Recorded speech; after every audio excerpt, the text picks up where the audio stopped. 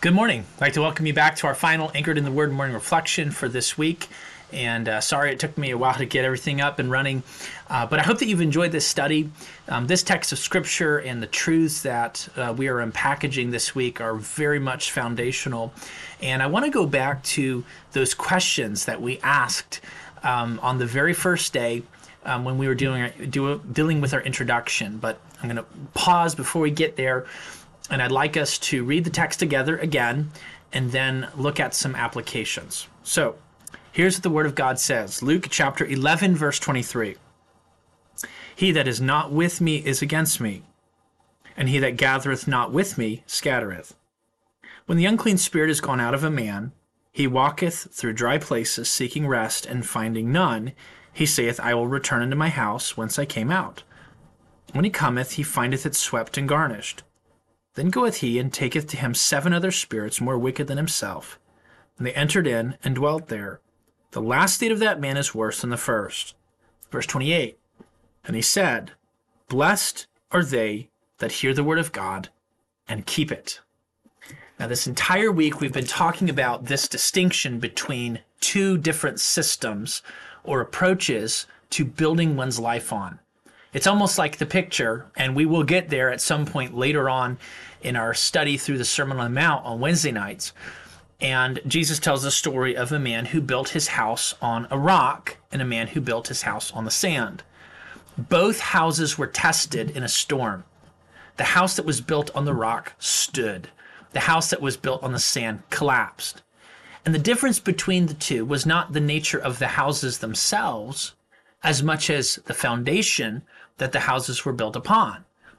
The foundation of the gospel and the truths that are found in Christ's teaching, or the foundation of the rabbis, which in some ways would have looked very similar on the outside, yet at the heart level, on the surface, while there were similarities at the heart level, at the foundational level, they were radically different. And so the question we want to ask ourselves this week is, how do we apply what we've learned? Well, let me give you this first application. We must, it's imperative that we build our lives on what is true, what has the power to save a person from eternal destruction, and what has the ability to transform the heart from within.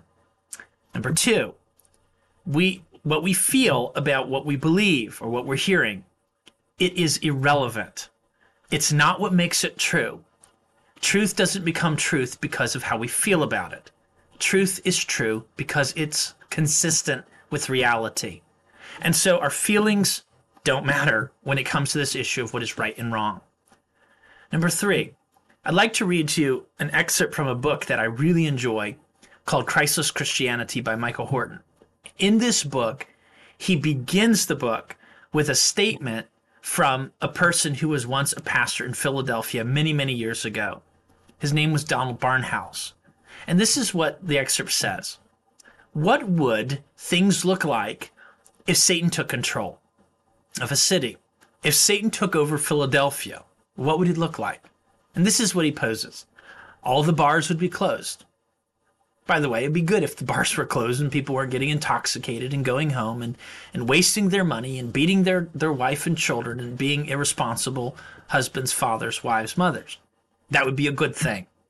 He then goes on. Pornography banished. It would be a great thing if pornography was not accessible in this country. It would save a lot of marriages, a lot of people who are enslaved to these passions would not have the problem, okay?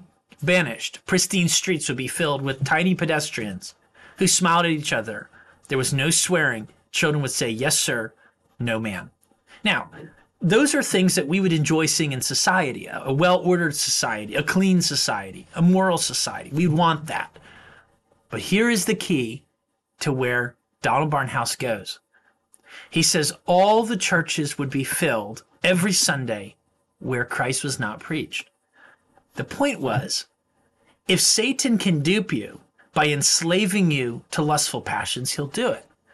If Satan can dupe you by emboldening you in your self-righteousness and giving you the false impression that you're okay and you're a good person and you're okay with God, well, that's even more detrimental because at least the person whose life is enslaved to sin, realizes through the harsh consequences of sin that there's a problem. And all the people around them realize that there's a problem. But when a person is duped by a moral system that has replaced the gospel, then everyone around them thinks that they're good. They think that they're good. In fact, their position is celebrated. And what happens is they continue to embrace a lie. He then goes on to say this: it is easier to become distracted from Christ as the only hope for sinners, where everything is measured by our happiness rather than God's holiness. The sense of our being sinners becomes secondary, if not offensive. If we're good people who have lost our way, but with the proper instruction and motivation can become better people, we need only a life coach and a redeemer. And by the way, sadly, that is where a lot of Christian morality and moralism finds itself. Only the gospel and the miraculous work of the Holy Spirit in regeneration can save a person from eternal destruction and transform them from within. So I go back to those questions that we posed earlier this week. Is there hope for this nation? The answer is, of course there is. Question 2, what is the hope? Well, the hope is the transforming power of the gospel. I'm not suggesting that it would be bad for the nation for us to have better leaders. I'm not suggesting that at all. I'm not suggesting that it would be bad for our nation if people lived cleaner, more moral lives and they actually followed biblical principles in the way they lived their lives. That would be good for society on a surface level. However, that would not have the power to transform people. And what we would be looking at would simply be a facade. It would be giving us a false assurance, a false hope, a false confidence. And eventually it would implode once again. How should we pray for this country? We should pray that God would take those churches that are true churches of God, where the gospel is being preached, and he would revive those churches and build those churches, that he would send a spiritual awakening to those churches. And as those churches were healthy and strong and vibrant, they would begin to reach into their communities, and massive numbers of people would be drawn to the truth through the witness of strong, vibrant, healthy churches. That's how we should be praying for this land. That God would send a reviving to his people and an awakening in this nation. You say, well, how can I contribute to that? Do I have the power to revive the church? The answer is, of course not. Only God can do that. But what I can do is I can contribute to the good of this land through the choices that I make. And I can wait on the Lord and pray that he will do a work that is beyond my ability as one individual. How do you do this? Well, first of all, don't build your life on lies.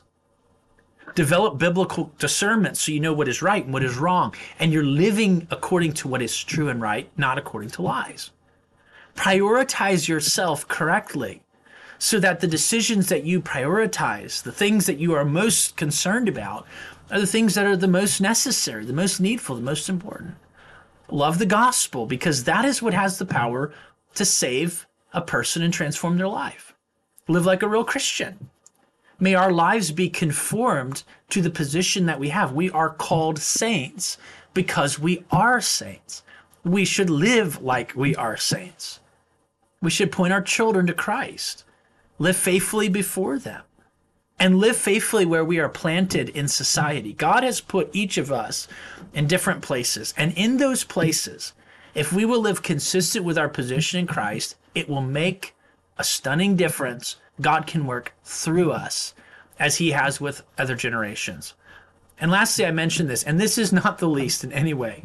Proclaim the gospel wherever God opens the door of opportunity. If you have an opportunity to speak of the saving message of Jesus Christ, what he has done for us on the cross, his resurrection, and his righteousness available to us, a salvation that is by grace alone, through faith alone, in Christ alone, then by all means, proclaim the message when you have that opportunity.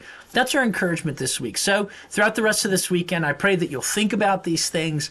They'll be an encouragement to you. And Lord willing, we will meet on Sunday. Have a blessed day. Bye now.